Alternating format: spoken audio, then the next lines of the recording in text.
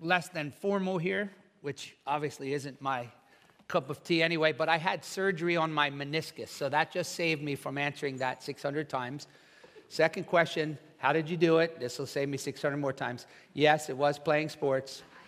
Third, let's just get it all over with. I know I'm getting old. All right? Now that that's out of the way, if you have your Bible this morning, if you'll turn to the Gospel of John, chapter 4.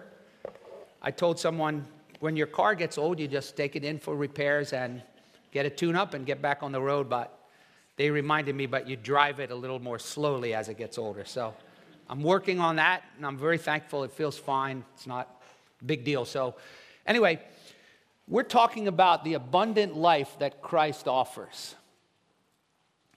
And this morning, we're going to talk about the concept of finding satisfaction and contentment with Christ. Remember the old rock and roll song, I can't get no satisfaction. I've tried and I've tried and I've tried and I've tried. There's something about being broken and sinful that we're constantly looking around for something to make us happy. And so we're on this quest, this search, and we stuff ourselves with stuff in hopes that somehow this next relationship, this next promotion, this next vacation, this next experience is going to bring me this sense of, wow, now I've really found it. And it's funny because we all fall into this, but we find over and over again that once we have that which we thought was going to satisfy us, it doesn't. And so we begin the journey again. What we're going to learn this morning is, as we're going through John and Jesus promised the abundant life, is the first thing that Jesus is going to teach us this morning is that the abundant life comes when we find our satisfaction in the all-sufficiency of Christ. And I want us to look at that this morning because this is not just for unbelievers, but it's for us as well. So let's pray together and we'll get started. Heavenly Father, we thank you so much for your word. And thank you for the people that are coming to learn your word. And thank you that your word points us to Jesus. And I want to find more joy and satisfaction in Christ. And I thank you for the refreshment and blessing that he has brought to my soul. And I pray that he will do the same for all of us. We look to you and we pray that you will be glorified as we look at the word of God. In Jesus' name, amen. Whoa, that happened last time too. This chair is supposed to lock me in there. Woo, that would have been fun. You would have all laughed hysterically at my pain. Okay, remind me not to lean back. So, I want to remind you, last week, if you're starting with us, to start reading the Gospel of John. You could listen to sermons online to get caught up if you haven't been here. But last week we saw that the need to be born again. We saw that if we're really going to have a relationship with God, it has to start with God changing our heart, taking away my old heart, giving me a new heart that desires him, that transforms me from the inside. And the reason we can do that is God loved the world, he gave Jesus. But then once I'm born again, then I'm learning to exalt Christ in my body. I'm learning to allow him to increase and me to decrease. Now, this morning we're going to see Jesus encounters someone very different from Nicodemus. There are all types of sinners out there. There are religious sinners who are trying their very best, but depending on their works. And then there are irreligious sinners, and they really don't care. They don't care about God. They really just are letting it all hang out. But we learn from Jesus that it's always the same thing. We need to talk about sin. We need to talk about the Savior. And we need to offer people what Christ and only Christ can give them. Jesus didn't have a canned set of 4 spiritual laws, but he always talked about sin and salvation and repentance and faith. And so this morning, Jesus encounters this woman from Samaria who had a very immoral past.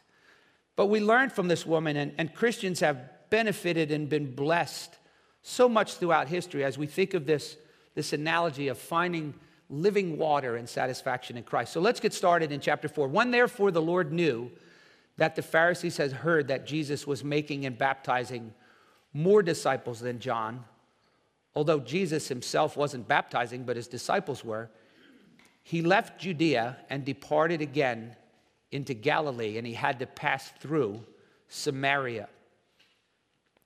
Now, if you were to look on a map, the Promised Land has Judea down in the south, Galilee in the north, and Samaria is right in the middle. And it's about a 60-mile distance from Galilee to Judea. And so when Jesus would go back and forth from Jerusalem to Galilee, that's a long trip. But Samaria, this in-between place, had a group of people that Jews didn't like. They were a half-breed group of Assyrian Jews who had real animosity towards the Jews. And likewise, they had set up their own rival religion. They had their own worship, their own Bible, and they really didn't like each other. And Jews especially felt that they were better than the Samaritans, so they rarely gave them the time of day. But Jesus, it says, had to pass through Samaria, and while geographically that's true, some have argued that Jews normally went around, they didn't cut through Samaria, but that's not probably as strongly attested as it was earlier suggested. The point is, Jesus had a divine appointment. Jesus is always seeking lost people. Now, he's no longer doing this in the flesh. He's doing it through you and me now. But nevertheless, we're his hands and feet now to do these same things, to find our divine appointments. And they can happen at any time. Verse 5 says, he came to a city of Samaria called Sychar, near the parcel of ground that Jacob gave to his son Joseph. And Jacob's well was there. Jesus, therefore, being wearied from his journey, was sitting thus by the well. And it was about the 6th hour, which is about noon. Now, when you look at the Old Testament and you think about what it says about wells, it's awful easy for us to spin off into all kinds of interesting metaphors. Isaiah 12 talks about drawing from the well of salvation. But it is interesting that Jesus is going to use this well and water to illustrate the idea that we can only find satisfaction from him. Verse 7 says, there came a woman of Samaria to draw water. And Jesus said to her, give me a drink. I want to point out a couple historical things that might be of interest. Number one, it would be rare for a woman to come to a well by herself. It would be dangerous. And so normally back then, women went to the well in groups. Secondly, you wouldn't go to the well at high noon. It's just too hot. That's the worst time to go to the well. And perhaps here, there's a reason why this woman is by herself coming at noon.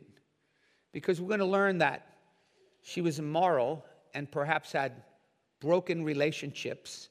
And maybe we're to sort of make note that this woman had made a mess of her life. And what I like about Jesus, it's so cool that Jesus loves to engage with people who've made a mess of their lives. That helps me, you know. How many of you know someone that made a mess of their life? Yeah. And Jesus is all about putting us back together. There's no Humpty Dumptys with Jesus. But he meets us where we are. He deals frankly with us about our sin. But he offers us such a good offer of grace. So Jesus begins to engage this woman. He says, hey, could you give me a drink? And it says his disciples had gone away into the city to buy food. So the nearest Chick-fil-A was probably, a quarter mile away. So they're getting food. Verse 9 says, the Samaritan woman said to him, how is it that you, being a Jew, ask me for a drink, since I'm a Samaritan woman? And John points out, for Jews have no dealings with Samaritans. It was unusual for a man to talk to a woman in private, let alone a Jew to address a Samaritan woman. Jesus answered and said to her, if you knew the gift of God and who it is who says to you, give me a drink, you would have asked him, and he would have given you living water. That's really kind of profound. He's like, if you knew two things, I know something you don't know. If you knew two simple things, who I am and the gift of God, this conversation would have started entirely different. I wouldn't have been asking you, you'd have been asking me. Now, we want to stop and ask ourselves, what do you think he means here by the gift of God?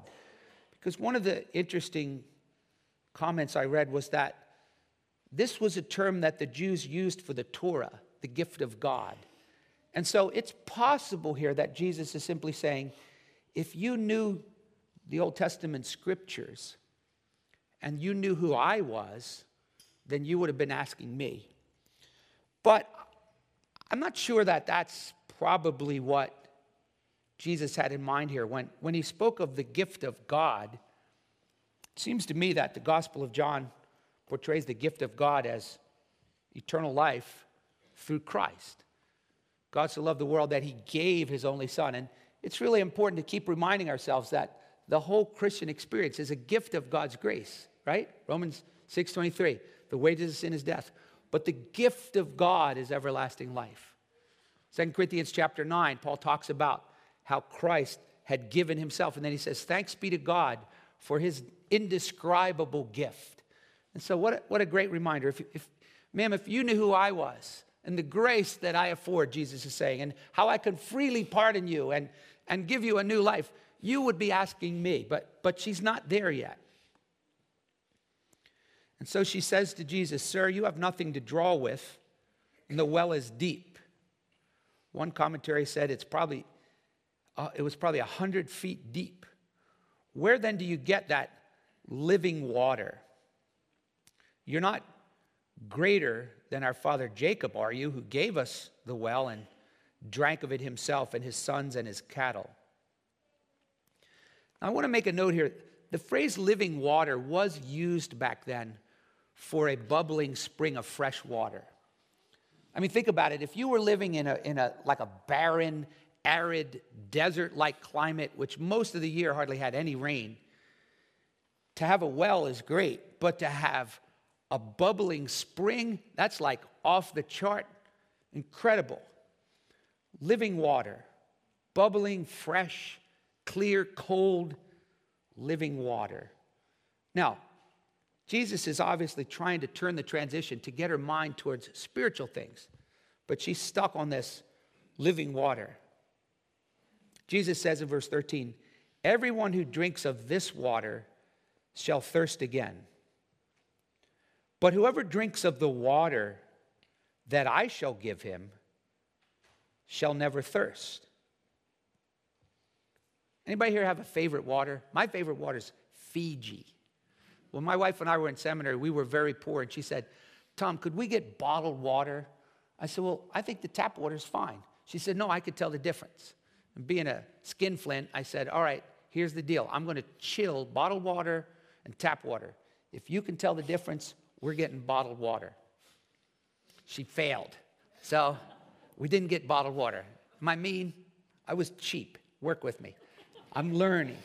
30 years later, I buy her a waterfall if she needs it. But the point here is that Jesus is talking about a water that supersedes the physical desires. He says, the water that I shall give him shall become in him a well of water springing up to eternal life. And I think what Jesus is clearly referring to here is the Holy Spirit. If you'll turn over to chapter 7 for a moment, I want you to look at a verse there. When Jesus invites people to himself, he appeals to different needs in their life. Sometimes Jesus simply flat out warns them of hell. Jesus spoke more about hell than he did of heaven. He said, flee from the wrath to come. Unless you repent, you're going to perish. But there were other times that he would appeal to man's need.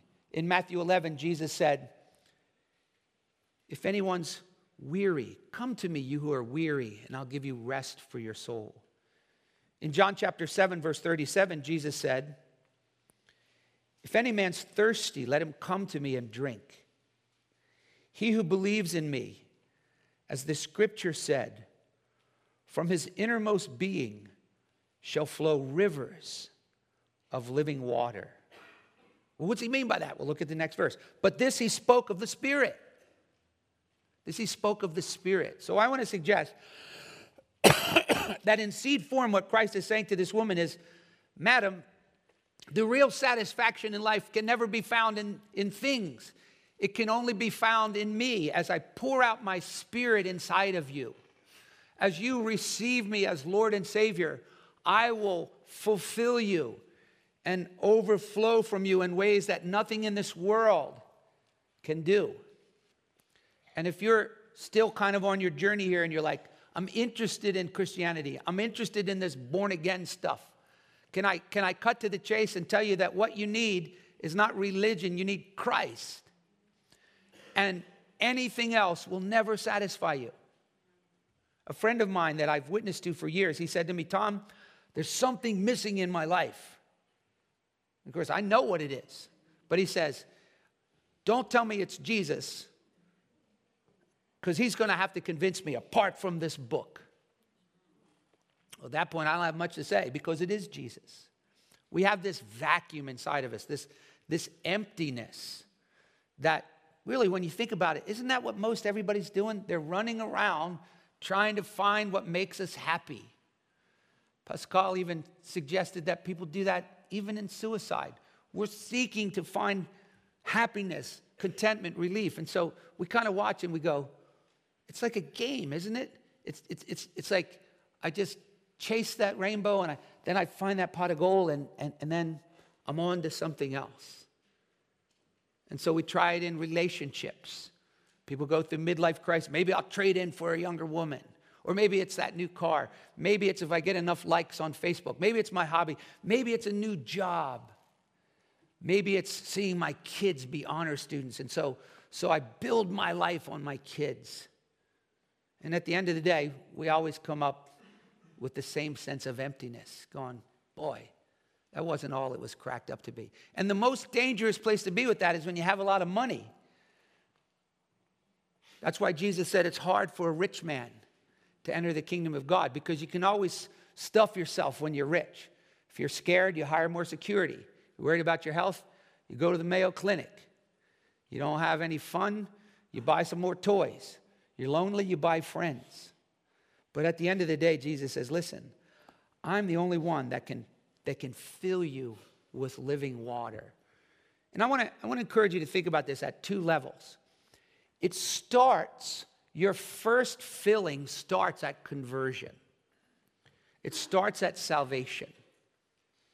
Many of you have already done that. You've gone, hey, I already, like the woman at the well, found Christ, and he satisfied my soul. But I want to suggest to you and me that as Christians, we frequently leave that water and start drinking from a muddy stream. And I want to talk about that. But let me start with the concept of beginning to find a relationship with Christ and being satisfied. In Isaiah chapter 55, the prophet Isaiah said this, "Ho, everyone that's thirsty, come to the waters. Come and drink freely." That's God's invitation. Come to me and drink freely. I will offer you my grace to satisfy you. I will fill you and you will be forgiven. But then he went on to say this, just 2 verses later.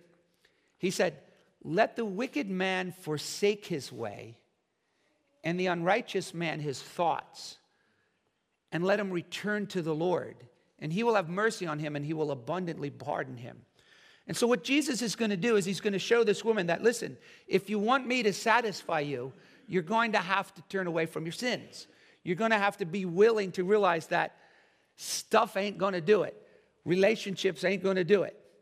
And so if you're here this morning, Jesus is offering you living water, but he's asking you to forsake your way. Whatever it is that you've been trying, especially if it's disobedient to Christ or away from Christ or without Christ, you need to be willing to forsake that and freely return to him and say, "Lord Jesus, I get it now. You're what I need. I'm willing to come to you and leave my past and be forgiven." Please do that. I assure you, I promise you, when you turn to Christ, you leave your life and turn and trust him, that he will pour out his Spirit on you, and you will find that he's what you're looking for. But now I want to address God's people, because I am as guilty of this as the next person. You see, this idea of living water was not a new concept in the Old Testament. The songwriter said this, "I'm prone to wander, Lord, I feel it, prone to leave the God I love."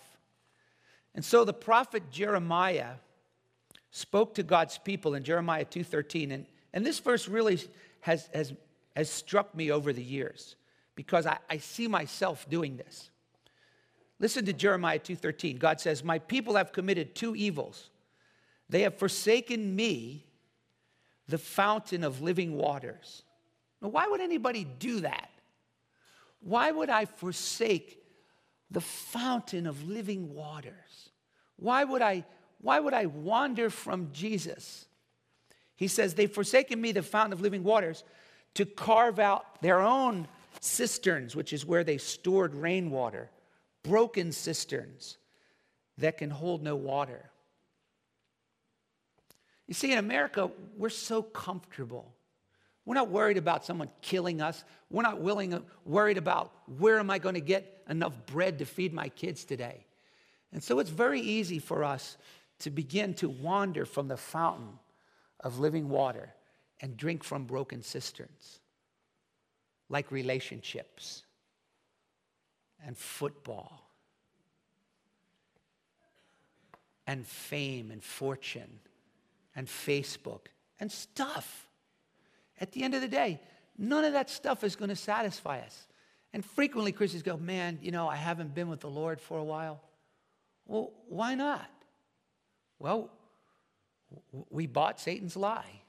We believe this age-old error that, man, this is what's going to make me happy.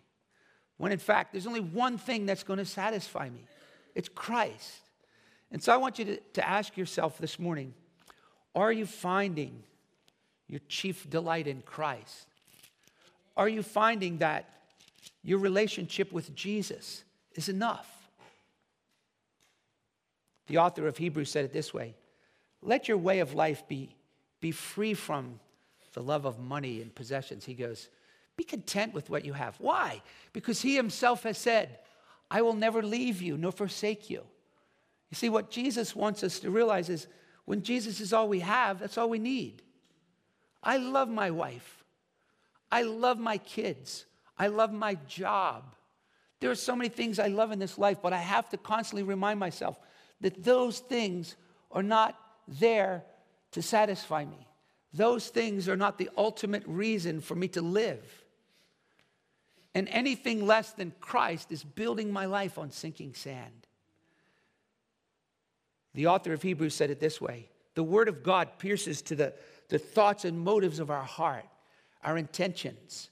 And I find my heart so frequently thinking about some earthly thing that's really not going to satisfy me. I assure you, if you have the best spouse in the world, you're not going to be happy for the long haul. If you had more money than you can imagine, you're not going to be happy for the long haul. The Bible says, set your affections on things above, not on the things of this earth.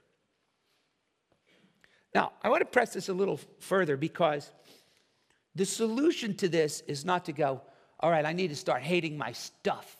I'm going to go home and punch my computer. I'm going to tear up my fantasy football. And I'm going to quit ballet, or I'm going to... No, the solution here is to seek Christ, to spend time with Christ, to spend time with Christians and Christian music and Christian fellowship, to humble ourselves in repentance and mourning over our sin, and to ask God to fill us with a new affection for Christ. You see, Jesus is so satisfying. I read a quote years ago that I've always found this to be very profound. There's a dispelling power in a changed affection. You see, what I want to encourage you to do is to find that as you're seeking Christ and spending time with him, those other things will pale. They won't have the same draw.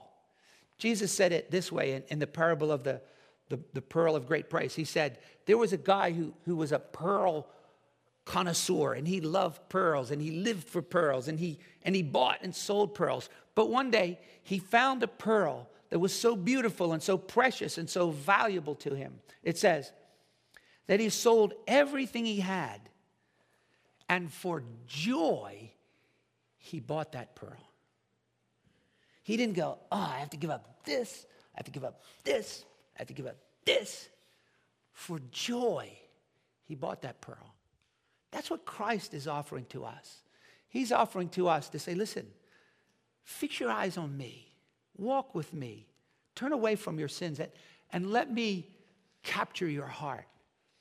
And as you and I do that, we will find that our satisfaction as we spend time in prayer, time in his word, time in repentance and faith and dwelling on his promises, that we'll find that Jesus really is all that he offers to us. And so this morning, again, we'll remind you that the abundant life comes when we find our satisfaction in the all-sufficient Savior. Notice how Jesus is going to have to deal with this woman.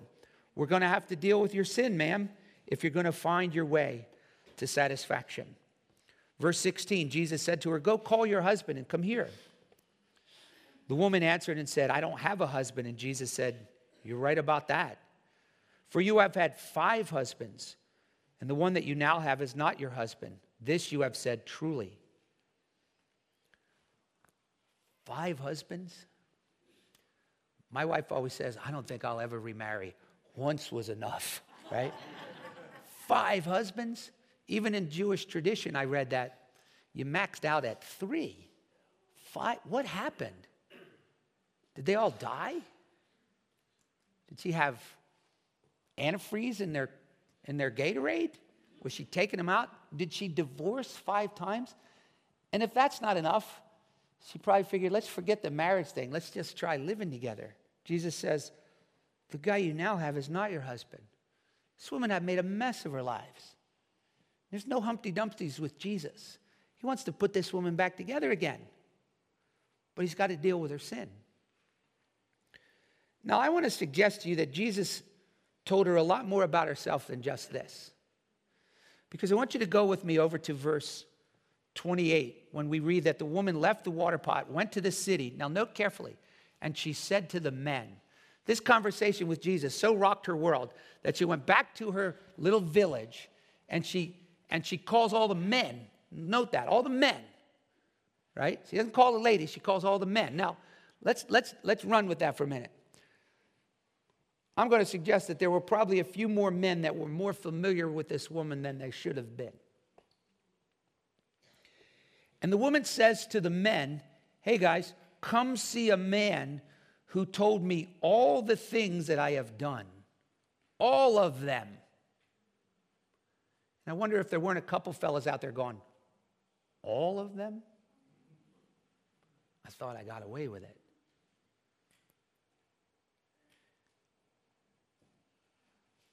Isn't this just a great reminder that what's the point of hiding our sin from Christ?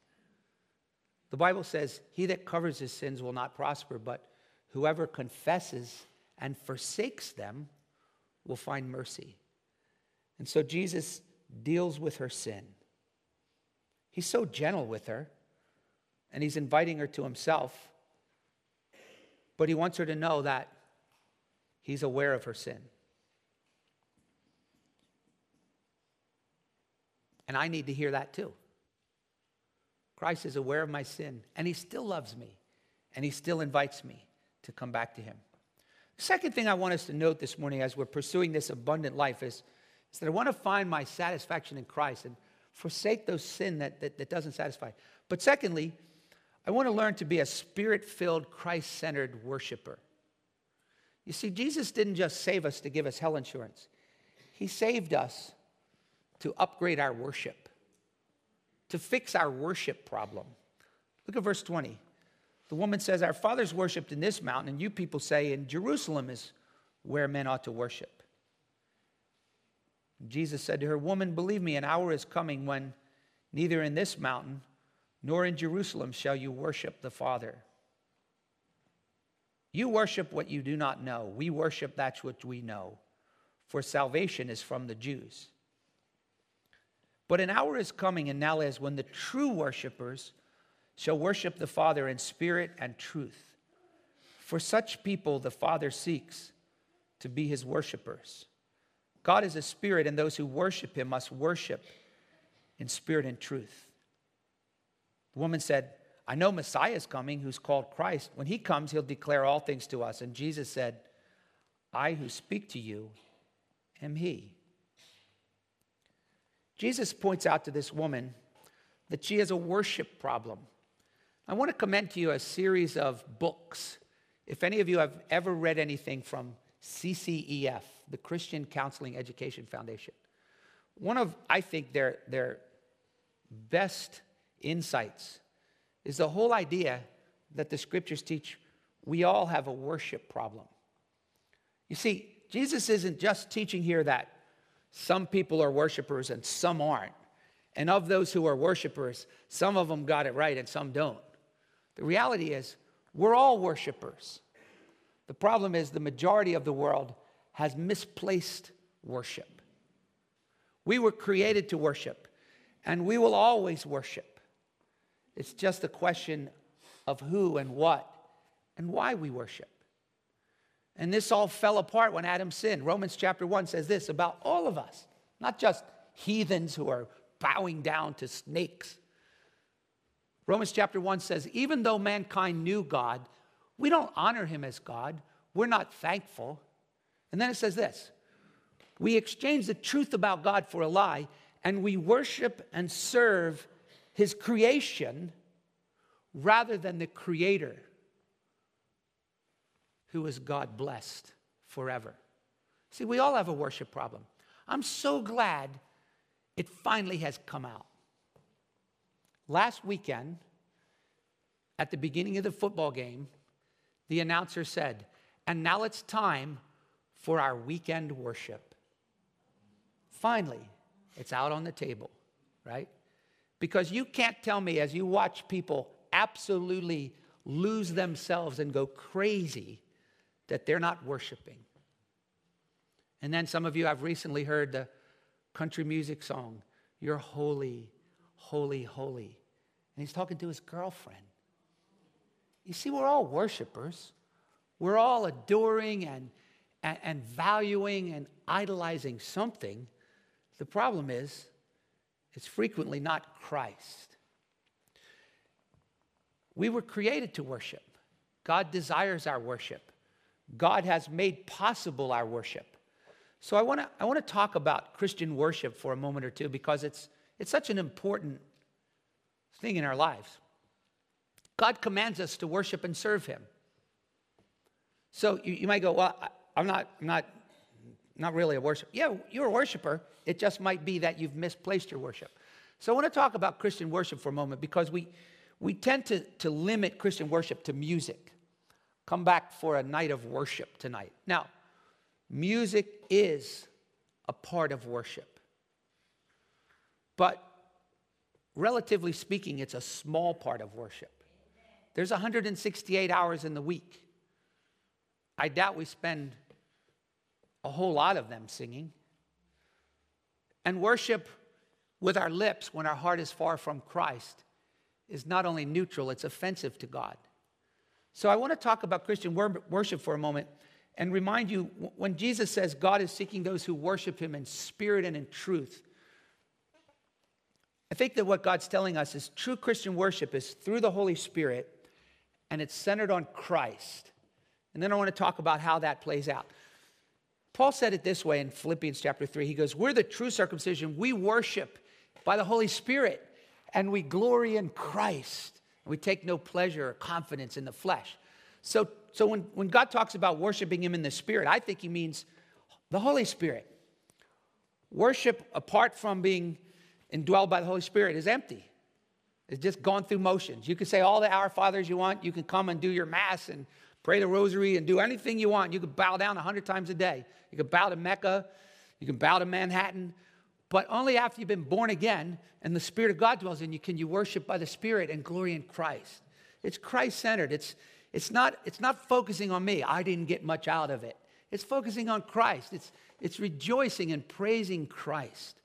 But it's far more than singing. And this is something that I really want you to think about this week. And I want to think about this, is that worship is a lifestyle. The book of Romans chapter 12 says that once you become a Christian, we're to present our bodies to Christ as a living sacrifice. This is our spiritual service of worship. The way I treat my wife, the way I treat my fellow employees, what I do with my time, these are all opportunities to worship. God's far more impressed, far more concerned that we worship him with our lifestyle than with our lips and music for an hour. And so I want you to think of worship as something as mundane as doing dishes and changing diapers and going to work and making good decisions and spending time with Christ. It's really exciting. The Bible says that we're all priests in 1 Peter 2, and it says, and we can all offer up spiritual sacrifices that are acceptable to God. How about this one? Do you ever think of your giving as an act of worship? When the plate comes around, we shouldn't go, and now we're going to take a time out. The Mac machines are in the back, and we're going to take an offering. We'll be back after this break. The offering is worship. In Philippians chapter 4, Paul says, I have received your gift. It is a fragrant offering, a sacrifice well-pleasing to God. And my God shall supply all your needs. As you think about your giving, your worship is not so much what you give, but what we keep. You might say, well, look how much I gave to God. Well, that's very, very variable. Depends on what we keep. So I want to encourage you to consider that sharing of your stuff is worship. The author of Hebrews said it this way, let us do good and share what we have.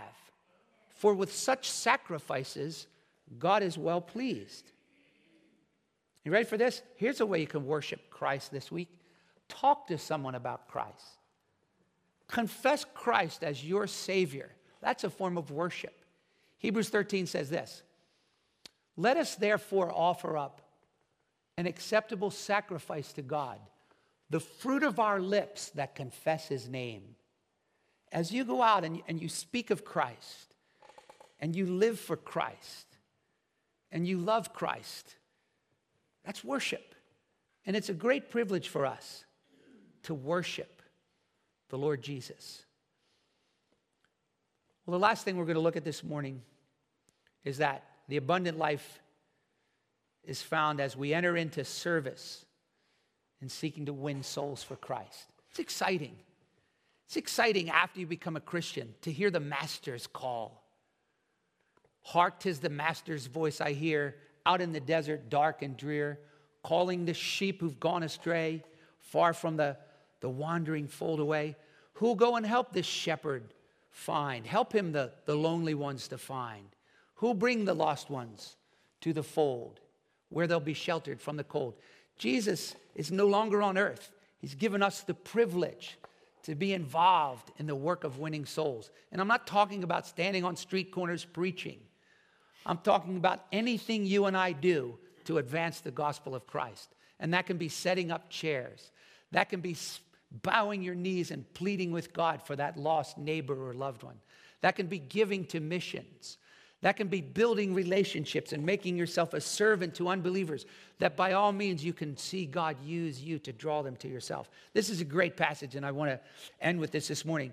At this point, his disciples came, verse 27, and they marveled that Jesus had been speaking with the woman. But they didn't say, what do you seek, or why do you speak with her? So the woman left her water pot and went into the city and said to the men, come see a man who told me all that I've done. This isn't the Christ, is it? Now notice verse 30, they went out of the city and were coming to him. I don't know how far away the well was from the city, but I don't think it was that far. I built a city that's so far from the well, it takes half a day. So let's suggest that there's some conversations going on. This woman has gone back. These men are now beginning their walk to the well to meet Jesus. Maybe the dust of their feet on this trail is already rising up in the background, and there's on the horizon little specks of men coming towards Jesus. Meanwhile, the disciples said to Jesus, Rabbi, eat. Now, did you order the grilled or the waffle fries? And Jesus says in verse 32, I have food to eat that you don't know about. And they're like, you crazy? You just sent me walking through this heat and you had lunch with you? No. He says, verse 34, my food is to do the will of him who sent me and to accomplish his work. Can I tell you this? There is nothing more satisfying in life than to do what God wants you to do. Do you believe that? There's no safer place to be in this life than to be where God wants you to be. This doesn't come natural. This is spiritual. This is a work of God's grace that he draws us to realize, I'm not here for me anymore. He saved me that I would no longer live for myself, but for him. And the joyful thing is he wants to use you. So now Jesus turns our attention to the work of winning souls. He says, do you not say there are yet 4 months and then comes the harvest? Now, some have suggested, what is it, January right now? And it's going 4 months from now. I don't know that he's giving them a lesson in agriculture. I don't think Jesus was an Aggie. But do note this, he says, behold, I say to you, lift up your eyes and look on the fields, for they're white for harvest. Tell you what I think he's doing. He's going, see that group of people coming right now? The fields are white for harvest. You remember what he said about this in Matthew? Harvest is plenteous and laborers are few. There's 7 billion people on this earth. And on the northeast corridor, there's millions of them. Philly itself, 3 million? There's people everywhere that need Christ. And the sad thing is, half the Christians in America are walking around like they don't even care, like they don't even notice. It doesn't even come across their radar. Jesus says, already he who reaps is receiving wages and gathering fruit for eternal life. There's a beautiful analogy in soul winning. One sows, one waters, God gives the increase. Reaping is usually when someone comes to know Christ. But I want to point out something that's really important here when it comes to soul winning. Don't worry about who actually leads the person to Christ. It doesn't matter. God's the one that saves souls. Success in soul winning is not about did you lead them to Christ. Paul says one sows, one waters. But then he says this, and write this down, 1 Corinthians 3. He says each man will be rewarded for his labor. If you've been working with someone, building a relationship, maybe you brought someone this morning and suddenly they get saved. Don't go, oh man, I've been witnessing to him for 2 years and Pastor Tom got to win him to Christ. He's going to get the reward. No, God is using you. And all of us are engaged in this. And I want to invite some of you to get in a game with us. People are lost. And the starting point is to start praying for the lost. Pray that the Spirit of God will be poured out in a powerful way in Bucks County, in our community, that people will be coming to repentance, that Christians in America will wake up, and that we'll live our lives, Spirit-filled, Christ-centered lives that attract unbelievers. But I also want to encourage those of you that are in the game. You're faithfully living for Christ. You're sharing your faith. You're loving your kids. You're doing things God's way. Would you pray for our church? Isn't it a joy to see how God's working? More and more people are coming here. They're coming here because the Spirit of God is at work. But the harvest is plenteous. The laborers are few. And ask yourself, how much labor are you putting in towards the advancement of the gospel? When all is said and done, how much is said and how much is done? What are you doing for the cause of Christ? Praying? Giving? You say, oh, Pastor, that's not my personality, so I just witness by my life. Survey says, God wants you to witness by your life and your lips. Well, I don't know how to do that. Well, we'll train you. But I'm really excited. I believe that God has a great harvest. Not only here, talk to Austin and hear of the great revival that he told us about in Syria among the refugees. That people are coming to Christ in droves, Muslims, flocking to Christ. Would you ask God with me that that would take place in our community, among our kids, among our family and friends? Let's pray that God will enable us as a church to join together in this great cause of winning the lost to Christ. Because remember, Jesus said, night comes when no man can work. I want to send you out with prayer and commendation to God, asking the Lord to give you divine appointments. You don't have to rush out here to the market and pass out tracts, but begin to develop redemptive relationships. Begin to think in terms of people, no longer as people. Paul says, I no longer regard any man according to the flesh. If any man's in Christ, he's a new creature. As you meet your friends and family members, ask yourself, does this person know Christ? And if they don't, what could I do to enhance that? That's going to take sacrifice. Paul said, I'm free from all men, but I've made myself a servant to all, that I might win some. The joy is that Jesus wants to do this through you. He didn't say, go out there and fish for men. He said, follow me and I'll make you to be a fisher of men. In your own quiet, personal way, ask God to use you in this great harvest of bringing people to Christ. Amen? Let's pray. Father, thank you for the abundant life that Jesus so freely gives. Thank you that we have drunk freely from the well of living water. And we praise you, Jesus, for giving us the Spirit. And I pray that your Spirit will spring up within your people this morning. If our sins and idols have clogged the well, remove them this morning and open up a fresh spring of living water that flows from our belly. Lord, may we find our joy in you. May we find our hope in you.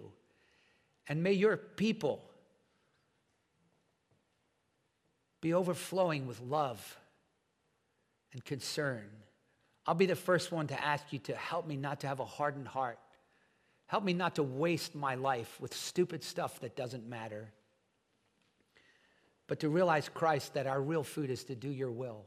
Our real joy is found in our relationship with you.